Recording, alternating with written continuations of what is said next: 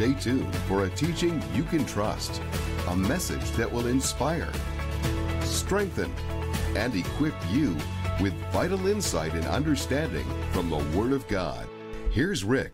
Welcome to today's program. Today we're finally going to get to the subject of the Antichrist. What does the Bible say about the Antichrist? Hold on to your seat, because today and tomorrow we're going to really open the scriptures to see what the Bible says about the Antichrist. I know that Jesus is coming, but after Jesus comes for the church, immediately the Antichrist will step onto the world stage. And the Bible tells us about him because we need to know what's coming in the future. But first, I want to say thank you for being our partner. You really help us. We believe Proverbs 10:21, which says, "The lips of the righteous feed many." And we believe it is our assignment to feed as many people as possible the Word of God. I can do the teaching. I can do the preparation. We can do all the editing and all the production of the TV program. The partners help pay the bills so that we can take this ministry to people all over the planet. And we don't just send the teaching, we take phone calls, we take letters, we really minister to people. And when you become a partner with our ministry, you join us in this task.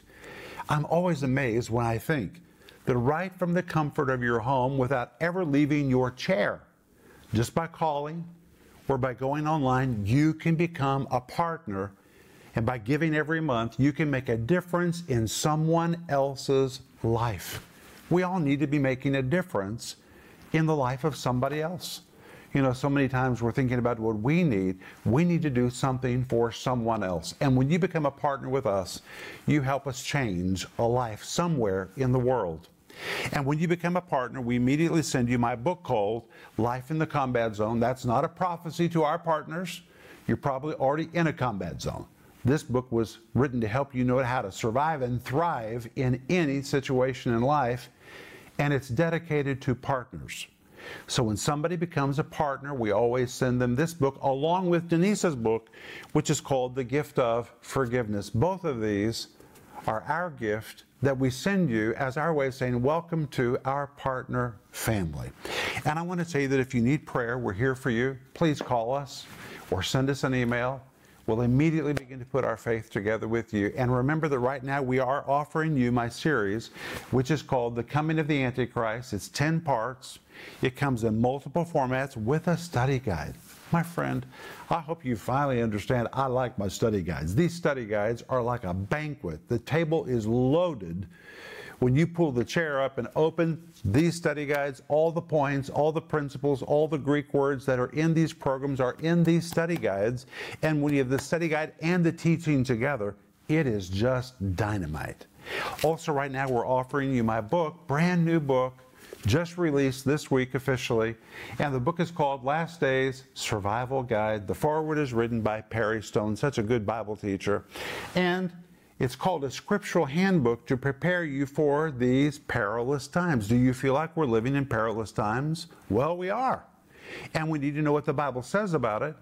And the reason that I have a Bible and boots on the cover is because we need to grab our Bible and our boots and get ready to stomp through this end-time territory in victory.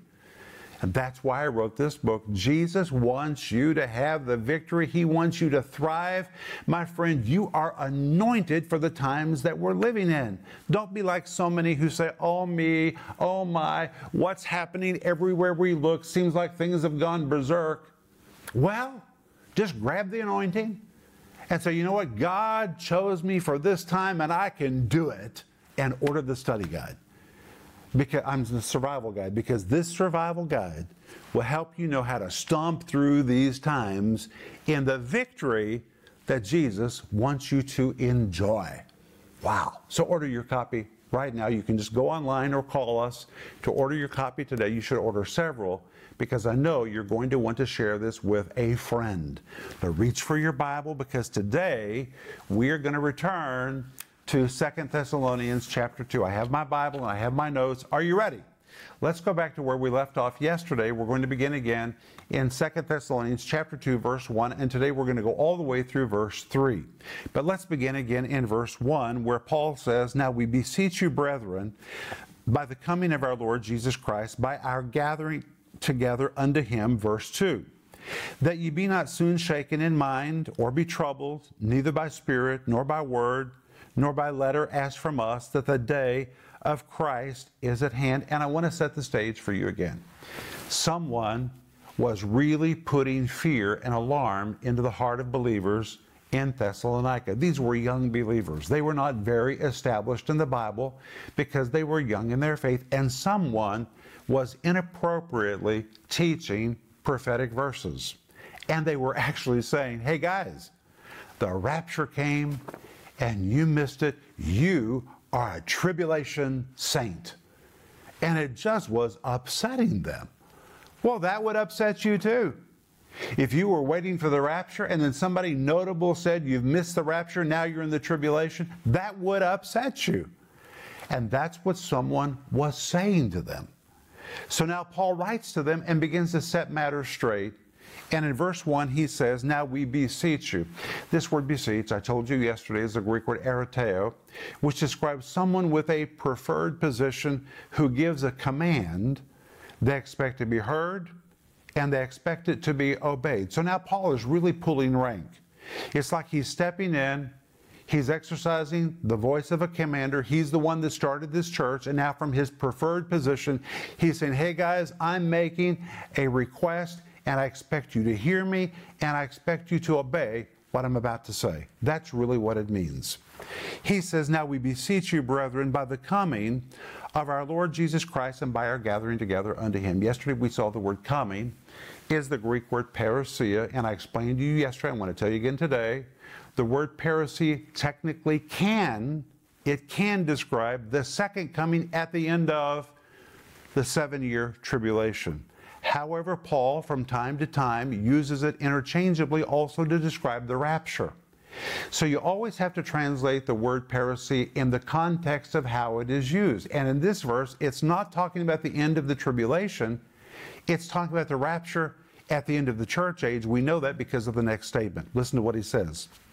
"Now we beseech you, brethren, by the parousia, the coming of the Lord Jesus Christ." Wait a minute, I have to say something else. This word parousia, I want to read to you directly from my notes, indicates a strong presence of God will be felt when Jesus returns to gather the church to himself. I just have to tell you that, friend, because people often say, "Well, Jesus is going to come like a thief in the night." Well, it's going to be like a thief in the night for those that are in darkness, but for us who are in the light, it's not going to be a surprise. In fact, the way the word parousia is used in this verse implies there will be a general sense. There will be such a sense of the presence of God that we'll know it's time for the rapture. I can just hear us saying one to another, "Can you feel that? Hey, I feel something. Do you feel something?" Almost like metal that is attracted to a magnet, our spirits will begin to stand to attention as the Lord begins to descend. The Holy Spirit in us attracted to the Lord, there will be such a sense of connection. We will know there will be a general sense of the presence of God that will awaken us to the fact that the rapture is about to take place. Amen. Jesus never takes his people by surprise. But wait. It says, "And by our gathering together unto him." Gathering together is how we know this word, parousia, in this verse refers to the rapture, because the words gathering together as used in this verse depicts that moment in the future when God will finally and quickly gather his people to himself at the end of the age. It's talking about the rapture of the church. Wow. And I would translate verse 1 like this. Here's the RIV. "Brothers, listen carefully, for I'm asking you in the strongest of terms to hear what I'm about to say and to do exactly what I'm asking you to do. The appearance of the Lord Jesus Christ is very near. The moment we have all longed and waited for is almost upon us." I'm talking about that moment when Jesus will finally gather us together for himself. Then we come to verse 2.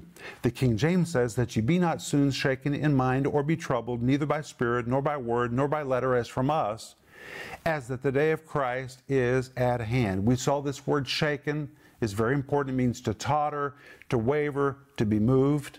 But Paul says, be not soon shaken. The word soon means something that is abrupt or something that is quick. You could translate it, do not be abruptly moved or easily shaken. However, the word shaken points to events that cause shock or alarm, and these events are happening over and over and over. These are repeated events so unexpected that it results in shock or distress, or it depicts worry and inward anxiety resulting from outward events that keep occurring repeatedly. It is as if there is no pause between shocking, debilitating, nerve-wracking happenings, and one scholar has translated this as jumpiness or nervousness. Does that describe what you have felt or others whom you know? They're just jumpy, nervous, just really nerve-wracked because of all the things they're seeing and hearing. They might even say, will there ever be an end to all these events? It seems like we're just being plummeted from every side in the world today. Well, welcome to the end of the age. That agrees with Matthew 24, verse 8, where Jesus says at the end of the age, the world will be like a woman in contractions about to give birth to a baby. Just like a woman has labor pains, and the contractions begin to get harder and harder and closer till nearly it's one on top of the next, and finally the baby is born. Jesus clearly said at the end of the age, the world will go into contractions.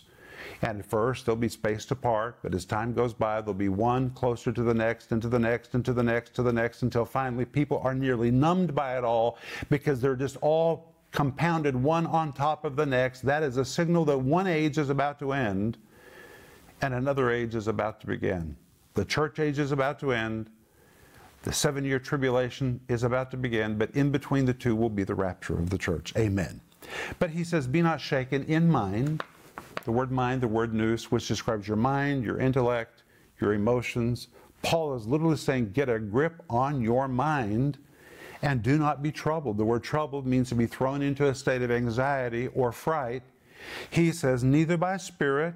I told you in the last program that in Greek, this really describes spiritual utterances that are out of sync with the teaching in the Bible. Some translate it euphoric revelations. It refers to strange utterances or weird revelations, or here Paul is referring to those people who in Thessalonica were teaching prophecy in a way to scare people. And Paul says, don't listen to bizarre revelations that are not founded in the Word of God. Your brain is your brain, so keep a grip on your head. Don't be moved in your mind. My friends, when you know what the Bible teaches, then you're not easily moved by a lot of nonsense. Then he goes on to say, neither by spirit nor by a word. I really like this. In Greek it says dialogo, not by rumor. Today people are saying, have you heard? Did you hear? Did you hear what this person said?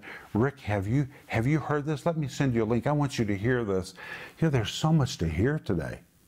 You can't believe everything you hear, and if you believe everything you hear, you're going to be torn up all the time because there's a jillion conspiracy theories out there about the mark of the beast and the end of the age and this president and that president and the real source of this disease and that riot. There are so many conspiracies, it'll just keep you torn up all the time. Keep your eyes on the Bible. Keep your ears open to the Holy Spirit. Don't believe every weird prophetic revelation you hear and every rumor that is repeated to you. And Paul says, or by letter as from us that the day of Christ is at hand. He said, hey, keep your head on straight about end time events. My friends, this is really relevant for you and for me. And I would translate verse 2 like this. Here's the RIV of 2 Thessalonians chapter 2, verse 2. Now, it's long. This is an interpretive version. So listen to this, because this really is the full meaning of all these Greek words. Some things will be happening right before his coming that could shake you up quite a bit. I'm referring to events that will be so dramatic that they could leave your head spinning, occurrences of such a serious nature that many people will end up feeling alarmed, panicked, intimidated, and unnerved. Naturally speaking, these events could put your nerves on edge and make you feel apprehensive and insecure. How I wish I could tell you that these incidents were going to just be a one-shot deal. But when they finally get rolling, they're going to keep coming and coming one after another. That's why you have to determine not to be shaken or moved by anything you see or hear. You need to get a grip on your mind and refuse to allow yourself to be traumatized by these events. If you let these things get to you, it won't be too long until you're a nervous wreck. That's why you have to decide beforehand that you're not going to give in and allow fright to penetrate its way into your mind and emotions until it runs your whole life. I also want to tell you not to be too surprised if people start making weird spiritual proclamations and off-the-wall utterances during the time just before the Lord comes. All kinds of strange things are going to happen during those days. It's going to get so bizarre that you might even receive a letter from some person who claims the day of the Lord is already come, and who knows, they might even attach our name to it, alleging to have our endorsement, or they might even send it as if it was written and sent from us. That's what Paul said in the first century. Look how much more relevant it is for our time. But then when you come to verse 3, Paul continues and says, "Let no man deceive you by any means. For that day shall not come, except there come a falling away first, and that man of sin be revealed, the son of perdition." In verse 3, he says, that day shall not come. That day is the same day he's talking about in verse 1. He's talking about the rapture of the church. He says, before the rapture of the church takes place, and before ultimately the man of sin, the son of perdition, the Antichrist can be revealed, something else has to happen first. In fact, in this verse, he says, there will come a falling away first. The word first, the Greek word proton. This word first means first in order, in first place, first in order, first in sequence. This has to occur first. And here Paul is prophesying a great apostasy is going to happen, not just in the church, but in the world at large. Stay with me. Let's continue in this verse. Let's begin at the very first of verse 3. He says, let no man. In Greek, it is so strong, this should be considered a strong prohibition, sternly and strongly ordering every reader to reject some type of activity. Let no man, absolutely no man, deceive you. And this word deceive is not the word planeo, which normally would be used, but here it is a Greek word which means to cheat. Let no man cheat you. Could be translated seduce. It means to take advantage of by trickery, to deceive by giving distorted impressions, to lure one into deception, using any means to promote delusional thinking and delusional believing. And here he's talking about people who really may be very sincere, but they're trying to teach prophecy or trying to teach end-time events, but they don't have a foundation for it. And so they end up teaching delusional information that tricks people and steals them of their joy, steals them of their peace. Paul says, don't let anybody lead you astray with delusional information. Keep your head on straight. We already know that's what he said in verse 2. But now in verse 3, he says, let no man, emphatically, no man, no, not anyone deceive you by any means. By any means in Greek in our day would be better translated, don't give them an inch. Don't let them deceive you in any way, not in any fashion, for that day, the rapture of the church, shall not come except first a falling away comes first. What does the words falling away mean? Well, it is the Greek word apostasia. Now, some people have tried to convolute this word to mean the rapture of the church. It is not the rapture of the church.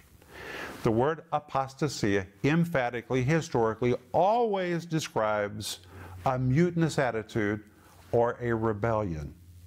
Those who try to convolute this into the rapture of the church just don't know Greek. This word describes a mutinous attitude, or describes a rebellious attitude, or a general turning away from God. We find this word used exactly like that in Joshua 22, verse 22, where it describes rebellion against God. So you could translate this, a rebellion will come first. The word predicts a worldwide mutiny. It really is the word mutiny. Mutiny against God that will occur at the very, very end of the last days. It points to a change in society's attitude toward God. And the Bible says this has to occur first, and then the man of sin will be revealed. Why does this have to occur first? Because, for example, when you and I were growing up, let's say 50 years ago, 60 years ago, the world was a different place. If the Antichrist had tried to be introduced at that time, it would have never worked because the world would have recognized him. The world was Bible-based. The world had knowledge. The Bible would have absolutely stood against him. But as time has gone by, and you're going to continue to see in 2 Thessalonians chapter 2, a secret plan has been in operation to modify the world. Today, the world does not know the Bible as it once did. Today, the world is no longer Bible-based. In fact, today we were living in a world that is very, very different from the one that we grew up in. You know that. And a plan of modification has been taking place. And guess what? There today exists in the world a mutinous attitude toward God, apostasia, where the world has said, we're not going that way anymore. We're going to frame a new world with new morals. We're not going to live with the old, outdated morals. We're going to form a new world, frame a new moral code. We're going to live by a new way of thinking, and we're no longer going to live like the old primitive fuddy-duddies of the past. We're breaking free of all of that. This is a new day, a new time. And guess what? It becomes then a lawless world. Well, lawless in Greek is the word anomia. The word nomos is the Greek word for law. You put an A on the front. It means to shuck off laws, or to shuck off standards, to throw off old trends, old traditions, old ways, old modes. The world today has thrown off everything that it used to live by, and it now is fashioning a new world for itself. And when the world becomes lawless or mutinous, that's really what this verse describes, then it will be ready to receive the man of sin. That's what this verse says. And then that man of sin will be revealed.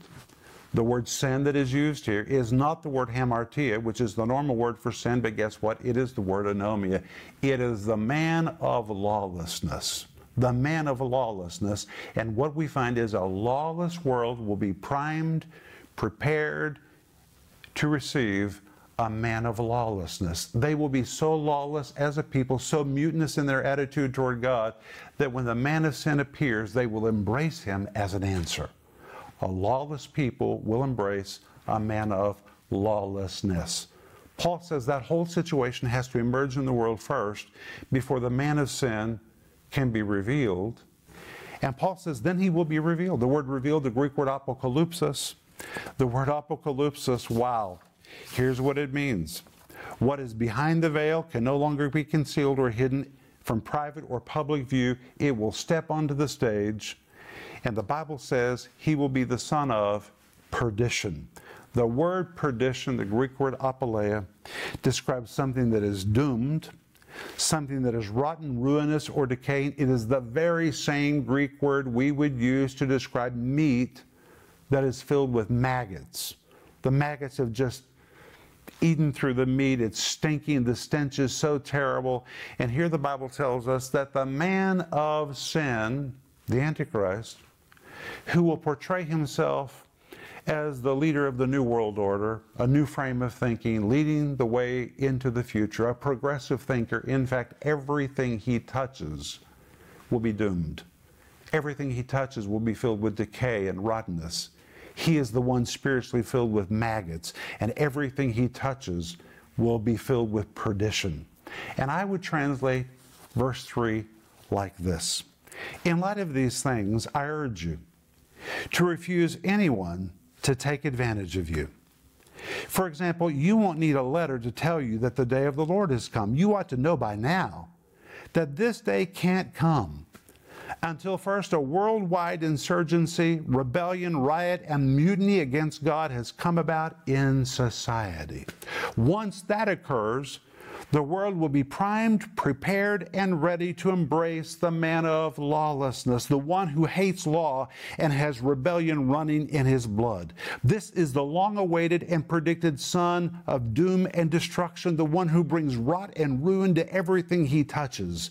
When the time is just right, he will finally come out of hiding and go public.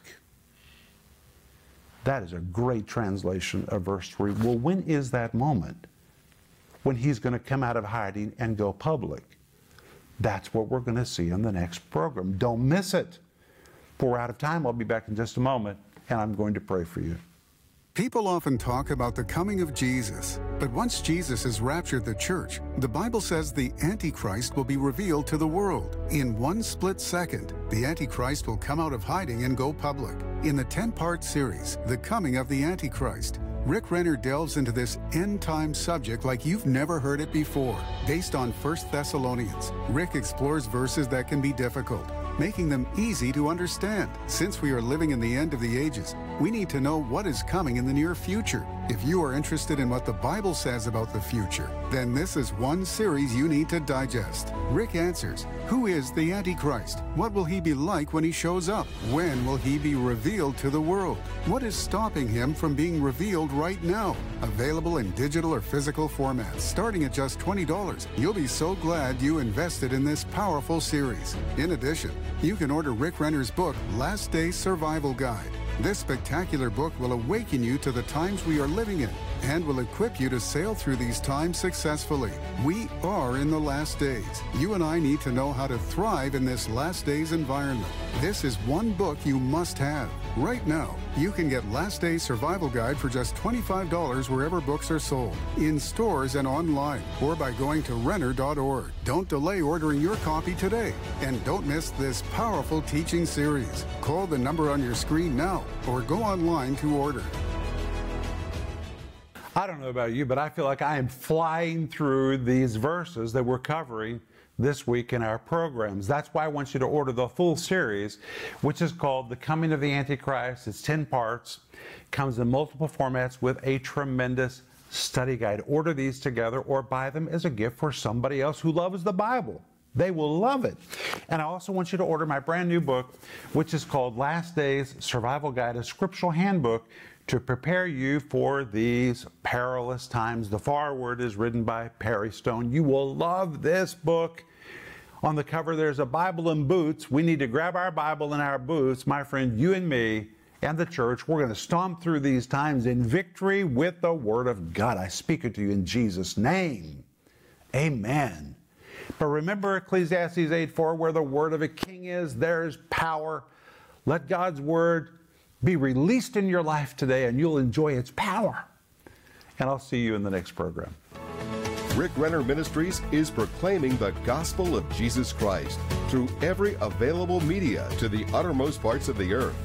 Discover the many ways you can help us make a difference in lives around the world with the Word of God. We invite you to partner with us in teaching, strengthening, and rescuing lives for the glory of God. Together, we can make a difference that will last throughout eternity.